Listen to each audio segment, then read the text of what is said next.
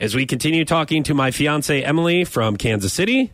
You have to test Foch somehow. And if he doesn't want you to bring your piano, that's fine. I do think he needs to turn one of the bedrooms into a bedroom for your parents, for when they come and stay with you guys, when they come and visit. I think it needs to be their bedroom. There needs to be pictures of them.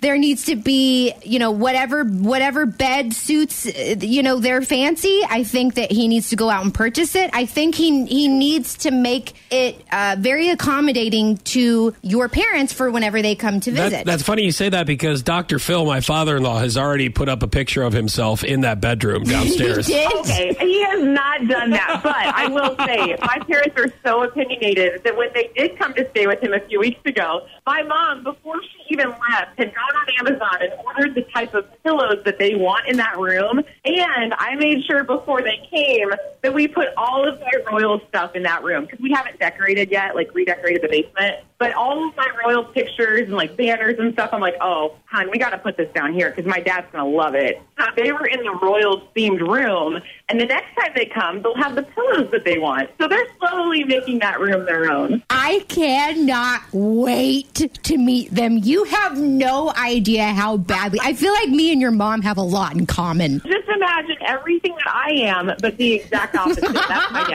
dad. Yeah, you're pretty much the opposite of me too, hon. No, we both love baseball. That's it. That's it. And we like family and picnics and long walks on the beach. Picnic lunches. Picnic lunches, yep. I love picnic lunches. Me and Emily had a picnic lunch.